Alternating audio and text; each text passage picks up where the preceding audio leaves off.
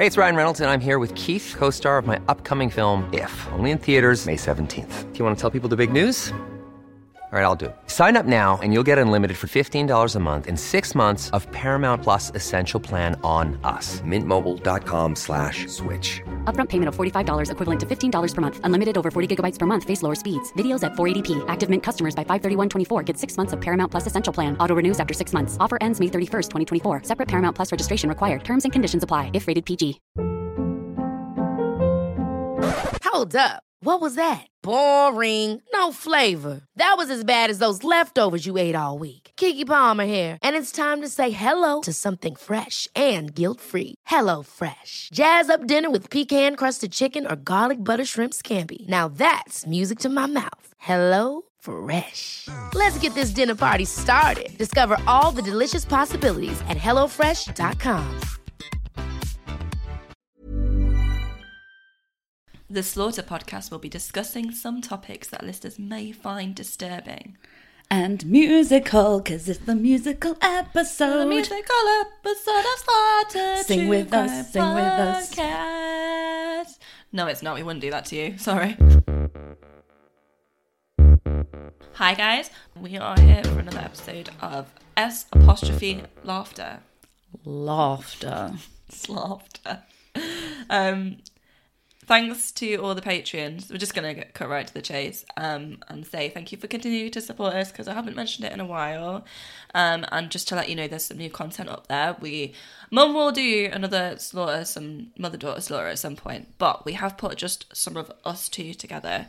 So Emma did the psychopath test last time. I did. I came out of it rather well. I think I did my best. And we're going to look at some more tests to find out, why is she so fucked up then? Yeah, we need to really get this figured out. I'm pretty sure it's narcissistic personality disorder, but I think if we just keep going, eventually we'll get to the root of the problem. yeah, we're going to work our way through the DM file. DSM. Yeah. So if you sign up, if you go to patreon.com/slaughter the podcast and you give us $5 a month, then you get a card and stickers and to listen to the extra bonus content, which is mounting up now. So I think it's a fairly good deal. Yeah, there's a good amount of stuff on there for you to work your way through, to have a listen to.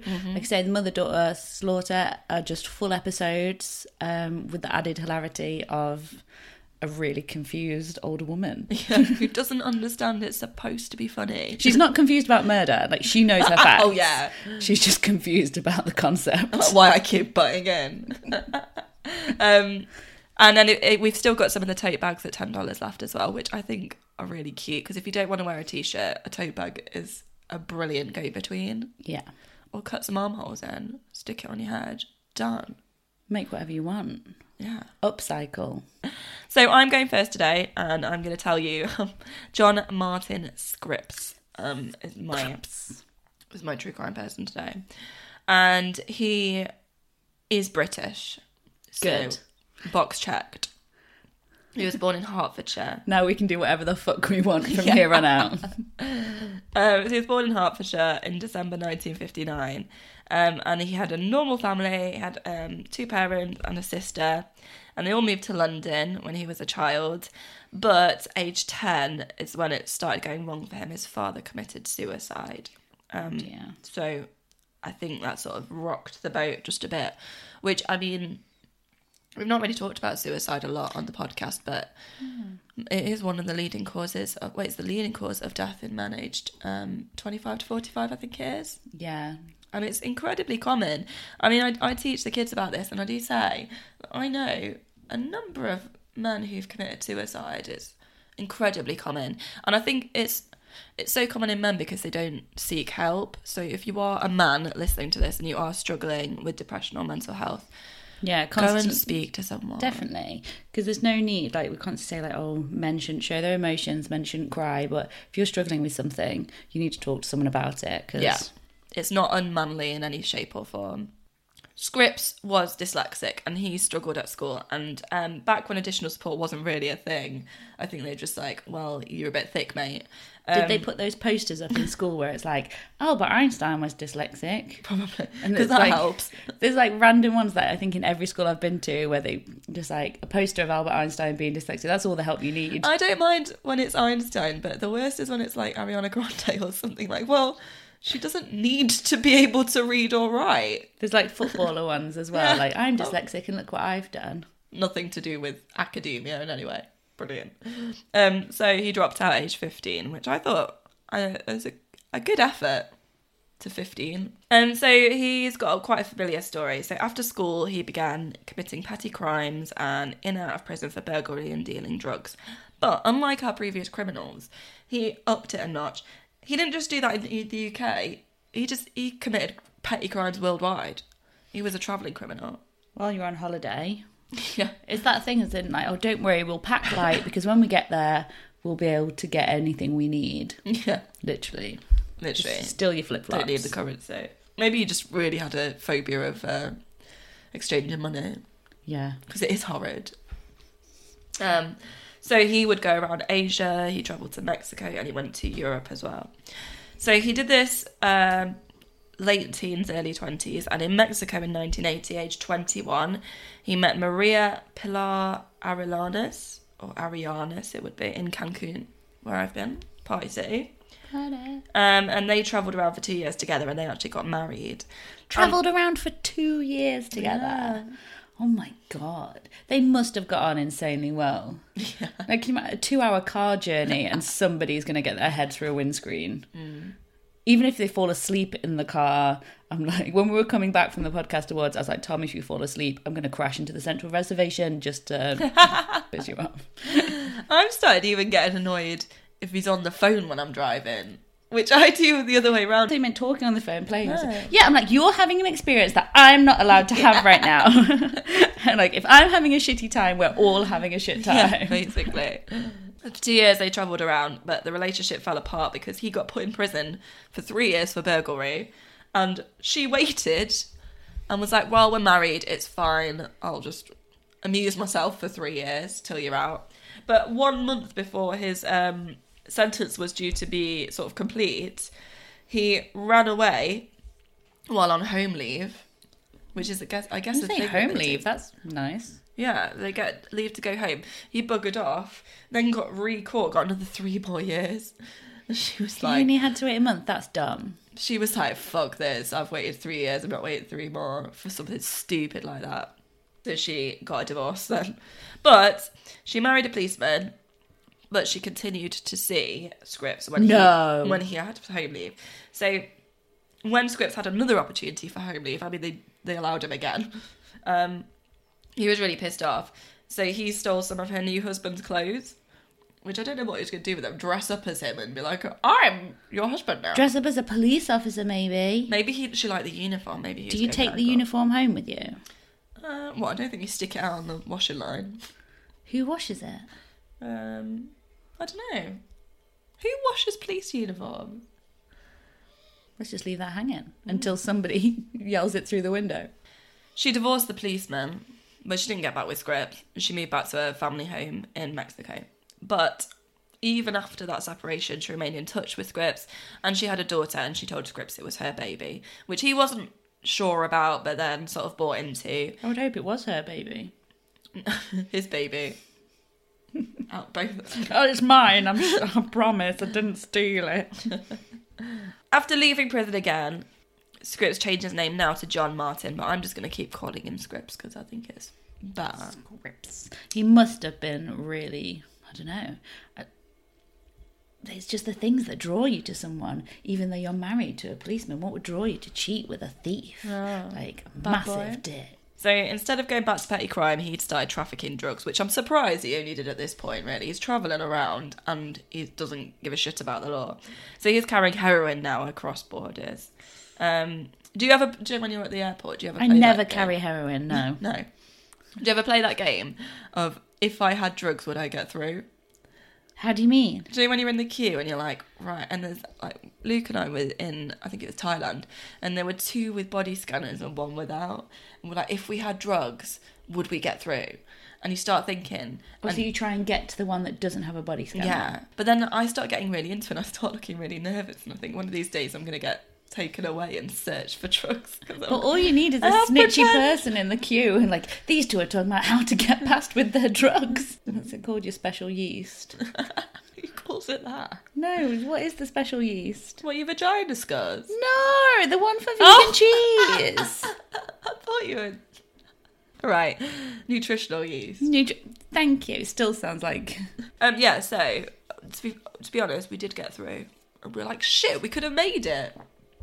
Both of us went through the non-scanner queue. Something to consider. So he did eventually get caught. In 1987, he was arrested at Heathrow for drug possession. And he was sentenced for 7 years. But again, did his old escape while on home leave trick. Oh my God. Got lost again.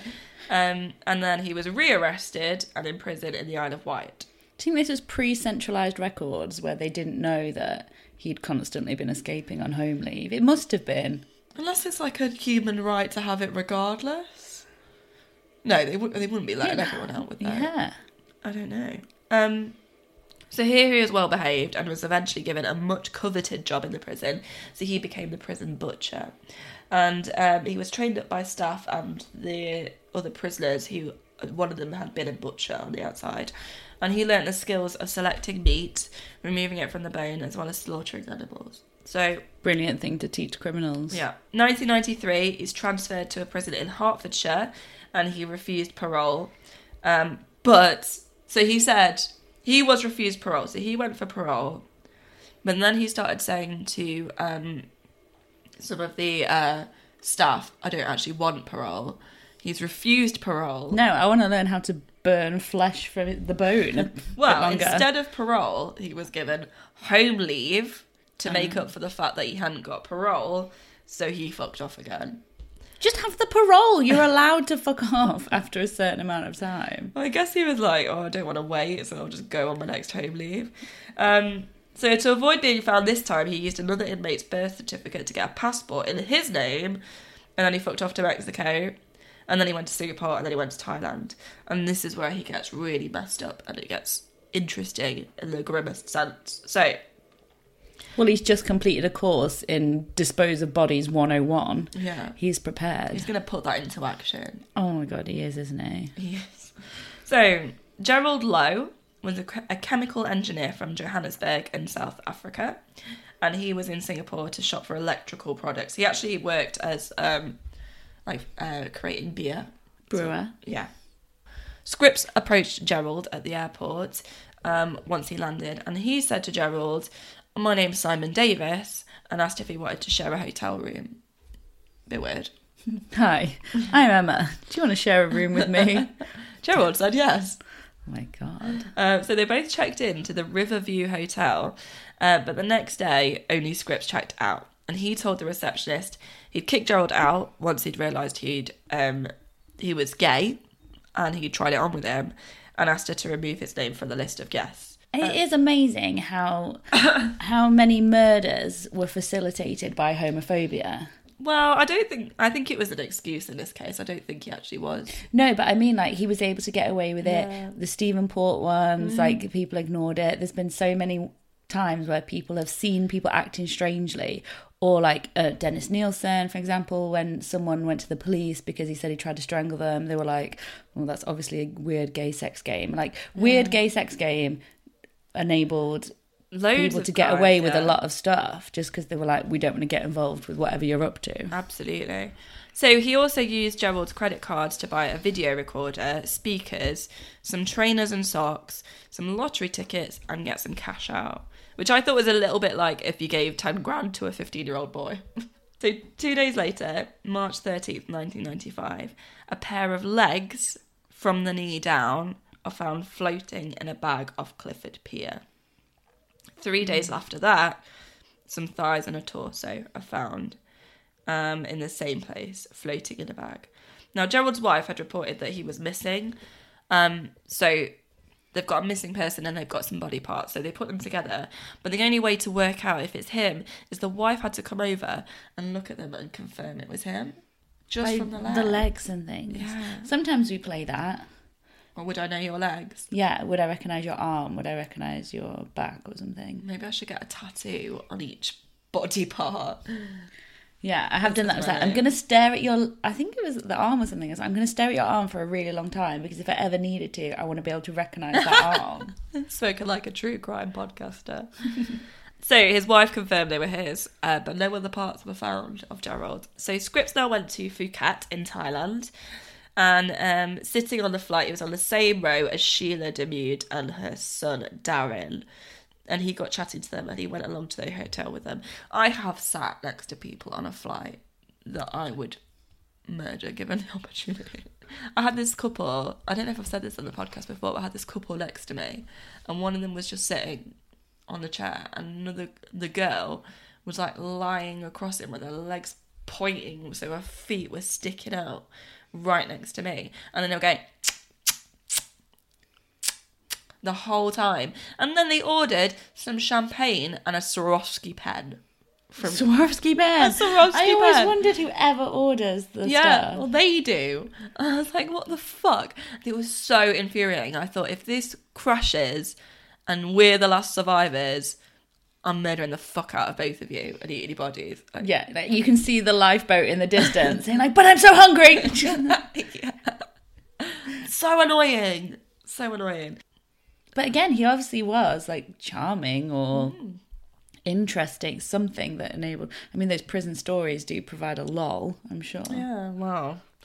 So they went to Nilly's Marina Inn, and he got the hotel room which was adjacent to them on the corridor, and they stayed the night. Sheila and Darren went down for breakfast the next morning, and then they headed back to their room, presumably to pack. And then later Scripps came down, went to reception, said that they'd left and he would pay for the room. So he also checked out as well. He disappeared. The same day that he checked out and they'd gone for breakfast and disappeared, 2 skulls were found in a disused tin mine in the area. And then 5 days after that, a torso and 4 arms and 4 legs were found alongside a busy road. But if this is him, he's had one night in a hotel room to make that happen. Yeah. That I can't imagine someone working that quickly and cleaning up. Well, it wasn't even the night because they went to breakfast. I mean, if there's ever a reason that you want a late check-in, it's that you've got to cut up and dispose of 2 bodies. Yeah, it's a lot, isn't it? And for them not to scream, there's 2 of them as well. He can't not murder them both in the same second, unless he just terrified them. Because it's a hotel, it's not like a abandoned house. Yeah, like there's people all over, cleaners coming. I would be inclined to doubt the story just because of that, but I'm sure he did it. I mean, you're going to tell me he did it, but that's... Well, he didn't actually get sentenced for these 2. But I'll tell you the evidence. Or do you think animals or something happened before they found the skulls? But that's the same day. Oh. Yeah. I mean, that's what, obviously, this butchering course. I mean, I know I was joking about it, but it sounds like it really was effective. So, because it's really hot in Asia, the bodies that were found 5 days later were severely decomposed. But they used the dental records from the skulls to identify that it was Sheila and Darren. And then it's presumed that the body parts, the torso, belonged to Sheila because it was bigger. So Scripps flees to Singapore, but police identify him as a suspect. So only a few days after killing Sheila and Darren, Scripps is arrested at Changi Airport. I'm probably saying that wrong. And he has on him knives, a hammer, a stun gun, handcuffs, and Gerald's belongings and Sheila and Darren's passports. There you go, he stunned them. Oh, yeah. How did he get through flipping customs with all that shit? What is a stun gun? Where are you going to hide a stun gun on your body? I thought that was a thing that superheroes had. Do they not scan the baggage? Stun gun's like a taser, isn't it? Does it blast it? Like a firebolt? Yeah. I don't know. Stun gun. Maybe it just like tells you your son's gay. I'm really surprised. I don't know. I got these boots on sale. Dear God. So in interview sessions, Scripps is given a glass of water, and first of all, he asked for home leave, but they said no. No. So he smashes the glass of water, and he starts trying to commit suicide by using the glass. So they have to take a break and treat him in hospital before questioning continues. And he's charged initially with forging Gerald Lowe's signature, presumably to buy more time, because at this point they didn't even know that his name was Martin Scripps or John Scripps or John Martin that he changed it to. They had him under Simon Davis, so they're obviously buying more time, trying to make sure they've got enough evidence and his correct name. And then the next day, on the 24th of March, he's charged with Gerald's murder. So he argued on trial that the murder, that he had done it, but it was self-defence. He said that he'd fallen asleep and he woke up and Gerald had touched his buttocks and he was wearing his underwear. So he did the Christian thing and kicked him off. And Gerald got mad when he refused him, and so had thrown the hammer at him, and Scripps had taken the hammer and hit Gerald over the head until he died. Which, again, he's using that idea of like, oh, well, I'm not gay, and this sort of fear that people had that a gay person would fancy them, he's using it against them, which is absolutely ridiculous, obviously. But it doesn't hold together because he invited Gerald to the room. If he was that homophobic, why are you going to be inviting strange men up to your room? And it was his hammer. So when asked what he'd done after killing Gerald, he said he couldn't remember because he'd drunk and taken Valium. So he didn't talk about the fact that he'd cut up the body and disposed of it. The judge considered the evidence. Although he was on trial for Gerald's murder only, they did look at the bodies of Sheila and Darren and found that there were quite a lot of the same sort of cuts, and it was likely the same person, the same tool. So although he wasn't found guilty for their murder, he was found guilty for Gerald's murder. And he'd fucking signed out of their hotel room the night before. Like, I'll pay. Like, why else would you pay for a stranger's room? The sentence in Singapore for murder was hanging. So initially, Scripps appealed the sentence, but then just a few days before the appeal was supposed to go through, he dropped the appeal and he didn't explain it.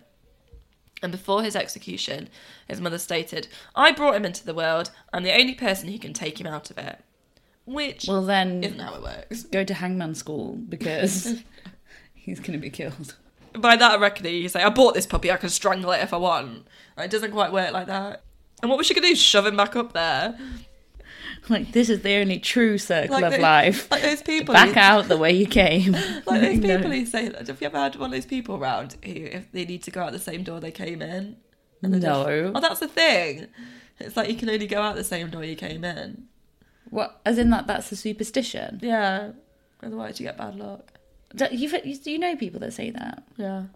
And we had a really awkward moment in the staff room the other day because one of our staff members is pregnant and about to go, and she'd been quite worried because another child in the family was seriously ill, and she's been worried that obviously she's going to have a baby soon. And then another staff member piped up and went, "Well, if you've brought the buggy inside the house, that's bad luck." Oh, fuck off. And I was like, dear God. Now's not the time, Jaren. Like, take your superstitions out of here immediately. Yeah, pipe down, Janet. She was like, "I just mean, well, salute magpies, do everything you can." I was like, fuck off. Like, what are you saying? Oh, if your baby dies, it's your own fault because Buggy's in the house. Fucking knobhead. These are really the sort of questions we need to be asking at interviewers. Do you have any superstitions? And will you tell them to really sad, vulnerable people? Yeah, because that is the real true crime. Just a little side story for you. So, Scripps was the first Westerner to be hanged in Singapore. And there are also a number of other victims linked to John Martin Scripps. He's suspected of killing financial advisor Timothy McDowell, who went on holiday to an island near Belize, and Scripps had told his wife that he'd gone diving with him, and Timothy had disappeared, money had been withdrawn from his account, and body parts had been found in the area. But they hadn't said they're definitely his body parts because it had been a bit of time, and also it was a crocodile-infested river. So it seems safe to assume. Yeah. And then there was also William Shackle, who had gone missing in Cancun, which we know that Scripps was in the area at the time, and money had been withdrawn from him. And he may also be linked to the death of sex worker Tom Wenger, who was chopped up and drained of blood in San Francisco. So Scripps was actually supposed to be in prison in the UK at that time, but witnesses have described someone who looks very much like him. And he's got a bit of an unusual face. He's got a bit of a droopy eye. Just because he was in prison at the time makes no difference, because half the time he was visiting home. Yeah, he's probably on home leave. Oh, forgot my glasses. Can I just go on home visit again? I think I've left the oven on. Best drop me off. Like, ridiculous. So a book was written about John Martin Scripps in 1996 called Body Parts, a British serial killer in Singapore. And that was by a reporter who had worked on Scripps' case. But I didn't read it, but you can buy it new for $768.39. What? I will write you a fucking book for that money. There must have been one copy. Yeah. Well, no, you can get it used for $25. I don't understand the difference. $700. I think it's when they run out of stock on Amazon and they just put the price up to something that no one would ever pay. That's mad. Should use the Patreon money to try and buy it and see what happens. Yeah. They probably print us a copy for that, though. If I want it handwritten. Yeah. Gold leaf. Yeah. Yeah, so that's John Martin Scripps. And he was fucking British, so... And he was in Britain loads of the time. Don't feel bad about that. There you go. It's that time of the year. Your vacation is coming up.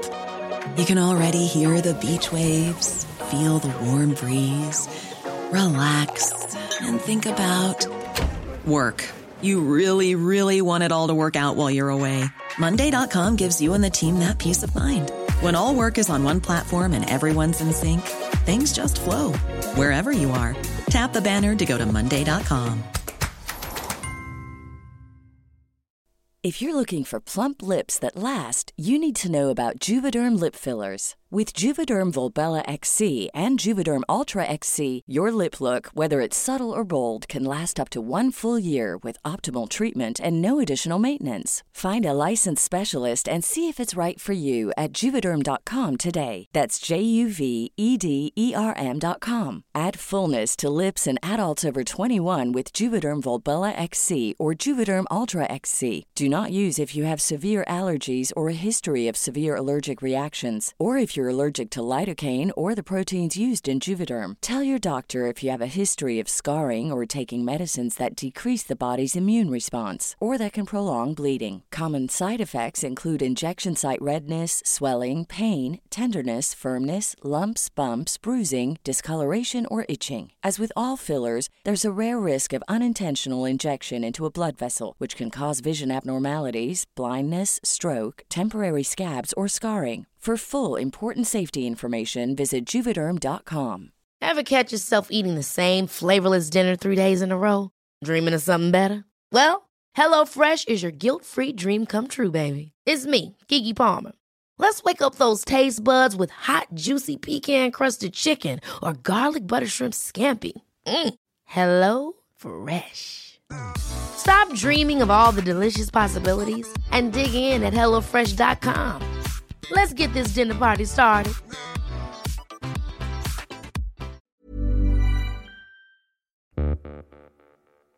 Okay, so I'm going to be delving into the historical archives for this next tale.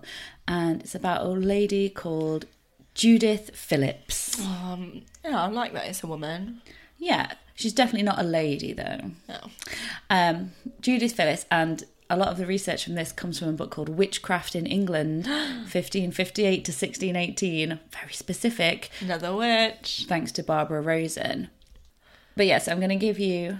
It's quite... a lot of this... the reason we know about this crime is because at the time people were printing pamphlets, mostly. And then there's been a lot of stuff come around it. Like a lot of the story would have been passed on orally and hello. or made into stories and songs and things like that. So there's various different versions, and I'll try and give you a bit of background where I can. It's funny how orally just means via the mouth, but every time you say it to a 15-year-old or me, or orally, like orally. When I did my music specialism, they were always like, "Oh yes, you need to orally memorize something." Brilliant. I know. I've just met you, but okay. I know.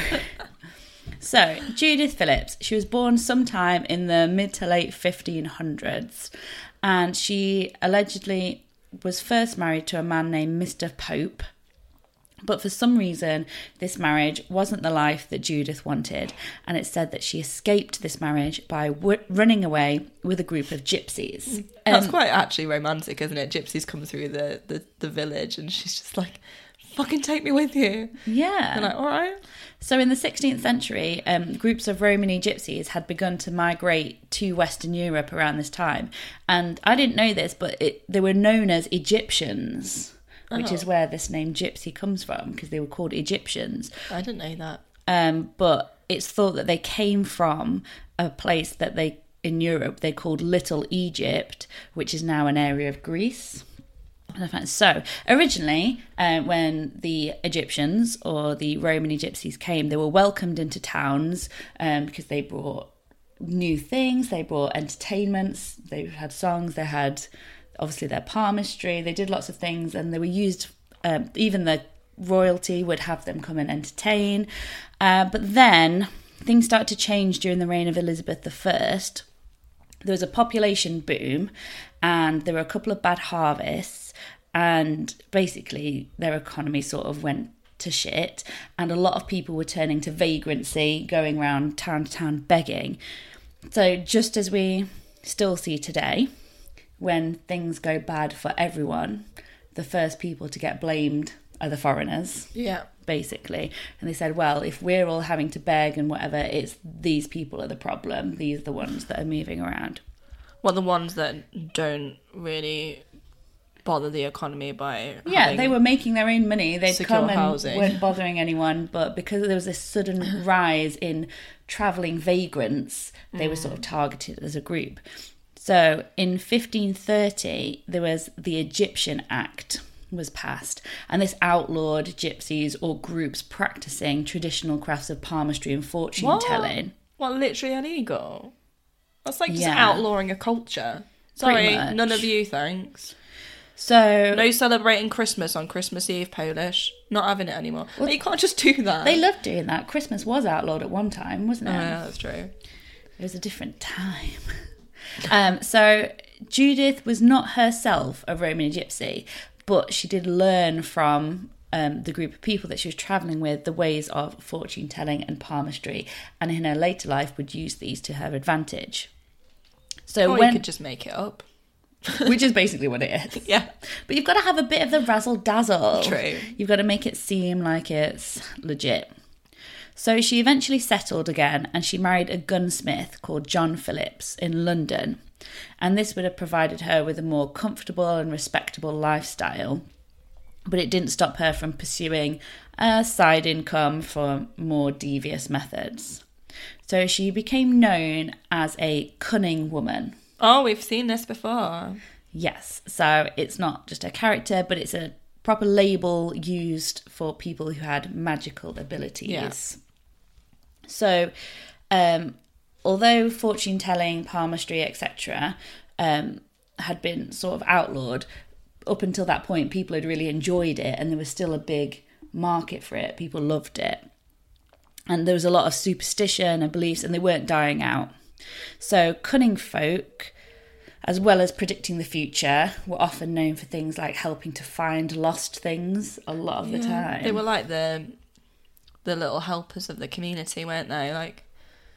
Like a cheap policeman. Yeah, pretty much. If you had a problem, you'd go to a wise person, a cunning person first, and see what they could do about it. So they were often finding lost things, usually lost money. They would provide love spells, healing spells, just basically, like you say, helping the community, doing things that could help people out. So unlike the witches, who were persecuted for their use of black magic, cunning folk needed to account for their powers without saying it was magic, because that was immediately thought to be coming from the devil. So they would usually say that it'd been bestowed, they'd say that their skills were passed down from a relative, or that they had been gifted to them by angels or fairies, which were a better power.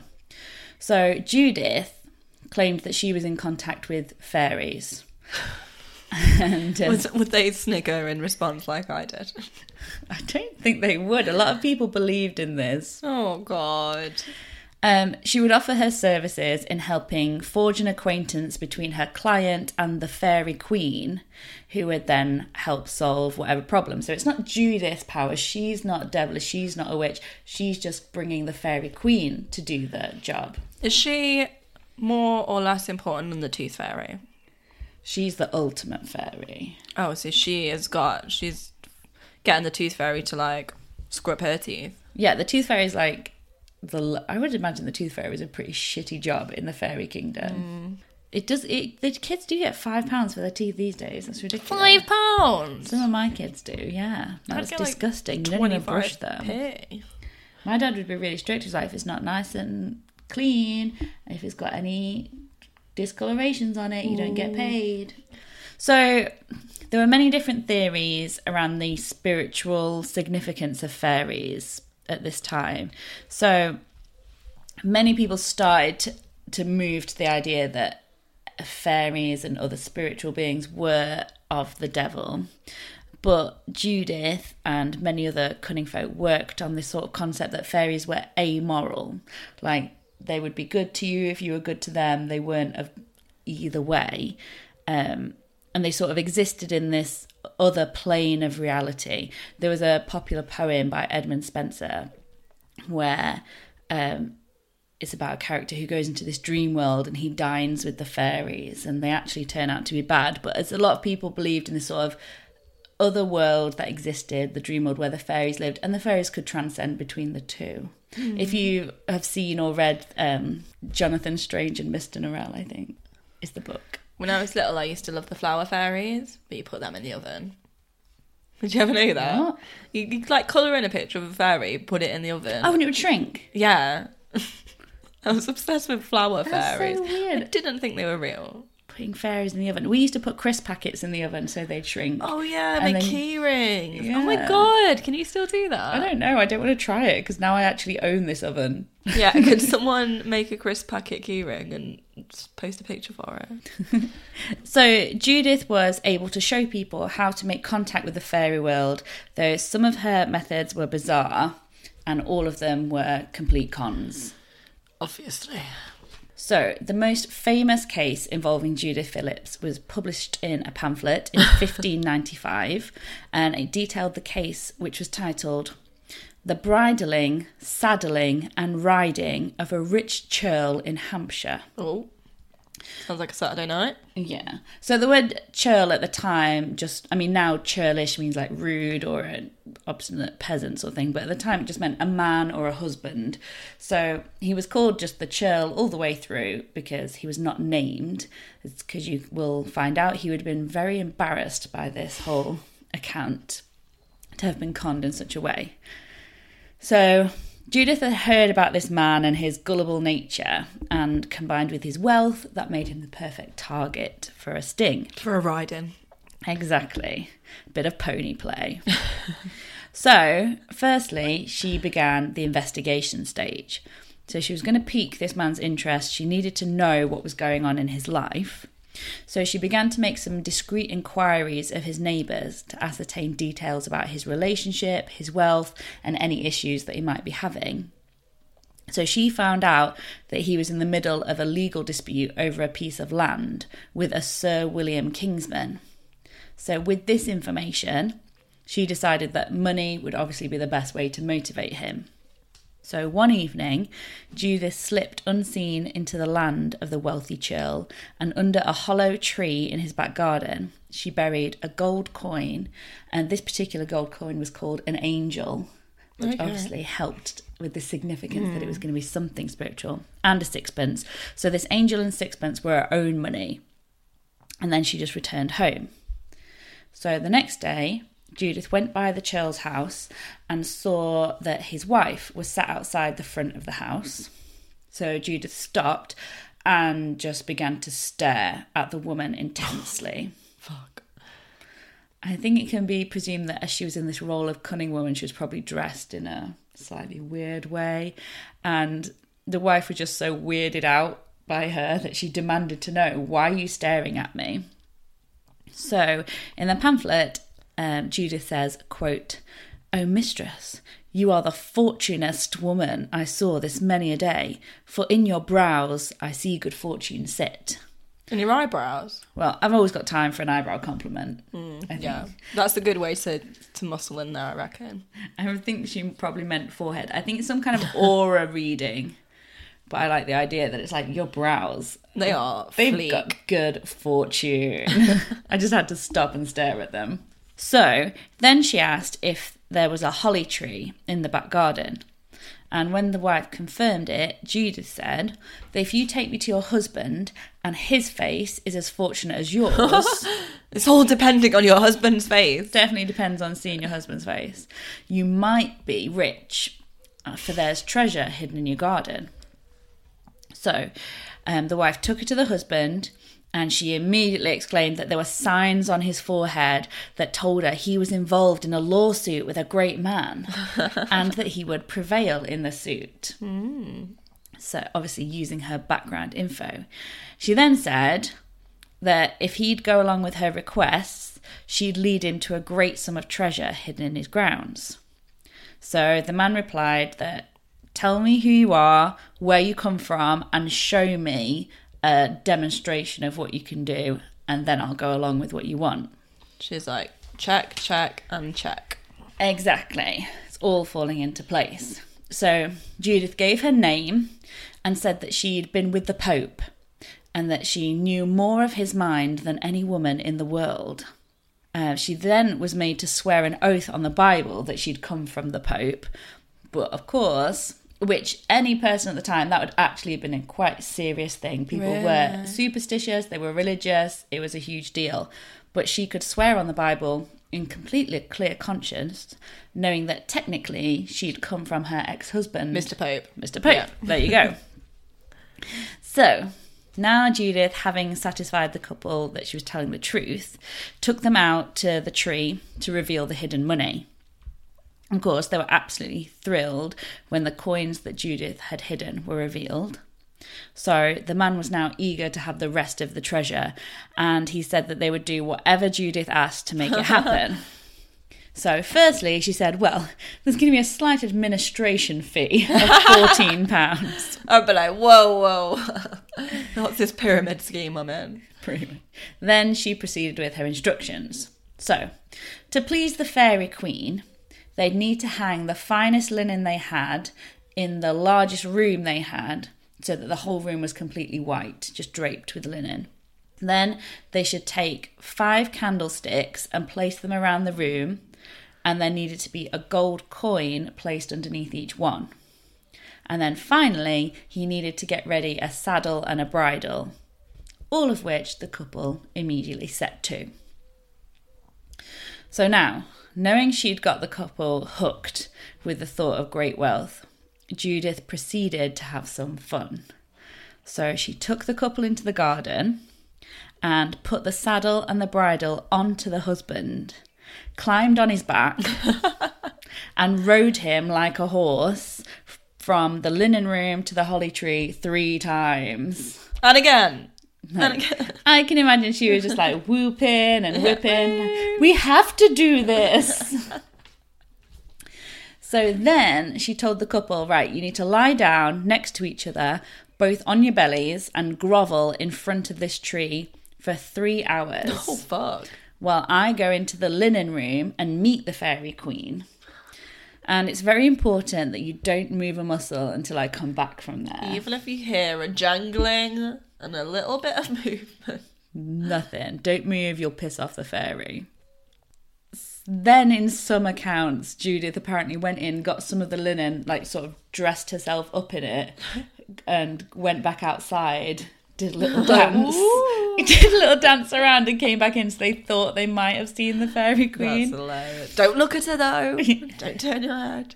But so then they continued to lie out in the cold. Judith took down all the rest of the best linen, took the gold from under all the candlesticks, and just buggered off and left them there. So eventually they got sick of waiting. They did wait the full 3 hours. And then when Judith didn't come back, they went inside and found the room stripped bare. Shit. So then, in this account, it said that the enraged churl rode to Winchester to tell a family member... Did he ride on a horse, or was he just like... I'm going to say just trotting along. I've got the saddle. He told a family member what happened, and together they both went and apprehended Judith Phillips. However, other accounts claim that though she was caught, it wasn't until after another attempt to swindle somebody.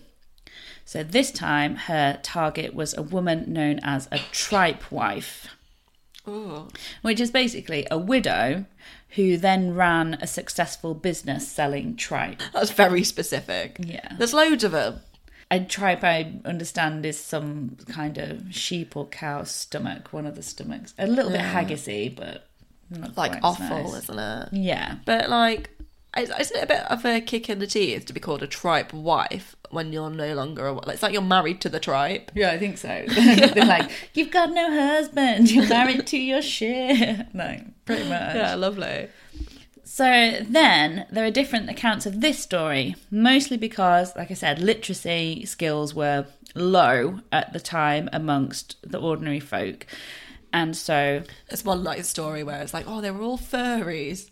They're really into dressing up as animals and having sex. Yeah, I would hope that.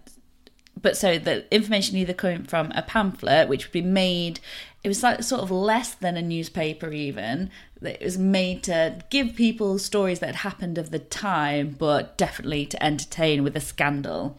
And then there obviously, once this story was around, people would make it into a play, make it into a poem, and then of course the scandal was exaggerated. So some of the facts had to be gleaned from plays and what they said. So there are two main stories involving the tripe wife. The first story is that this woman was in need of a new husband, because obviously people are slagging her off, calling her tripe wife. And she'd been to Judith for help from the fairies. So Judith said, that's fine, and I can reveal who your suitor will be if you follow my instructions. So it said in one of the texts that she lopped off a love lock. Not quite eHarmony, is it? Definitely not, because basically lopping off a love lock meant that she cut some of her pubes. And it said that it was done in more like Tinder then. Yeah. It said it was done in the street, that she sort of just there and then. Hold my bag a minute. Yeah, pretty much.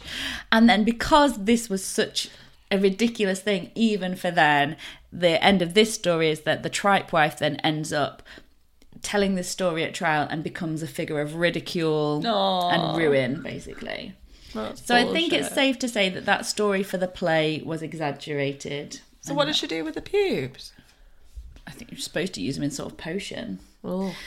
But then the second story about this, which seems a bit more credible, was that Judith went to this woman but tried to use the same tricks she'd used before, where she would sort of find a small amount of money around the garden.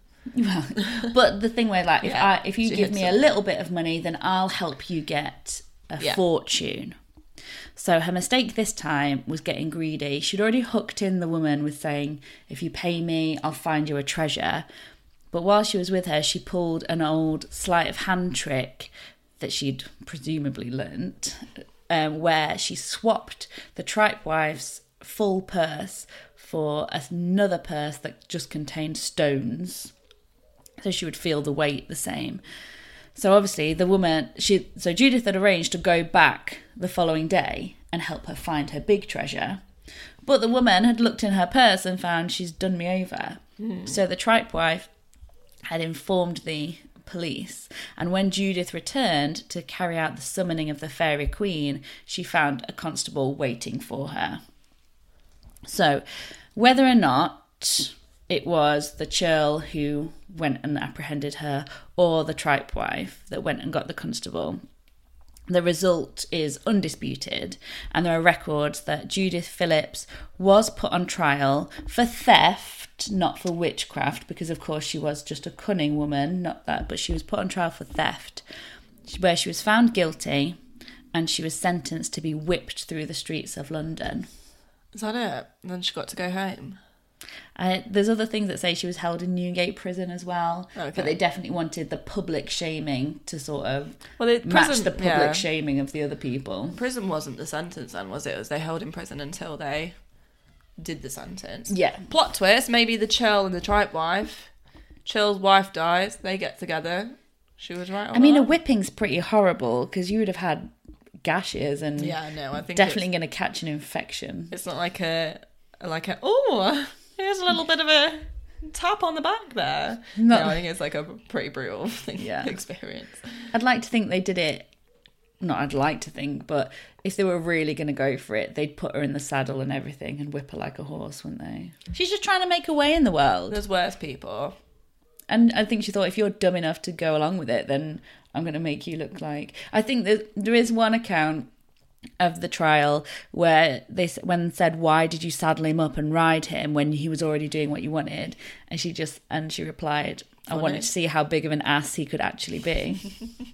But I think that's a quip that's put in for a play.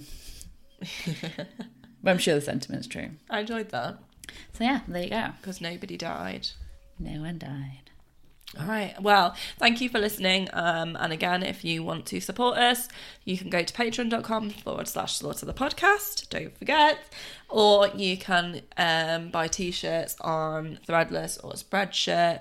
You can join the Facebook group and join in conversations there. You can tweet us at Slaughter the Pod on Twitter. You can follow us on Instagram. Still posting on there. Mostly vegan food, but there's some other shit. And what else can they do? Just tell a friend. Carrier pigeon? Yeah. Smoke signals. Yes. Bring it Semaphore. I did learn some semaphore whilst at Girls Brigade, so I'm pretty sure I'll get the message. Mm-hmm. Although if you're close enough for me to see your waving flags, you could just yell it. Yeah. And remember, listening to Slaughter doesn't make you a psycho. Saddling up men and riding them round until the fairy queen arrives. Might do. Even when we're on a budget, we still deserve nice things. Quince is a place to scoop up stunning high-end goods for 50 to 80% less than similar brands.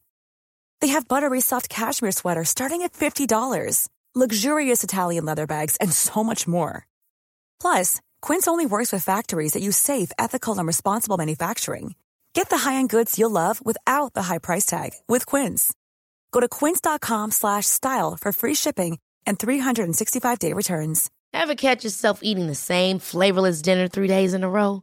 Dreaming of something better? Well, HelloFresh is your guilt-free dream come true, baby. It's me, Keke Palmer.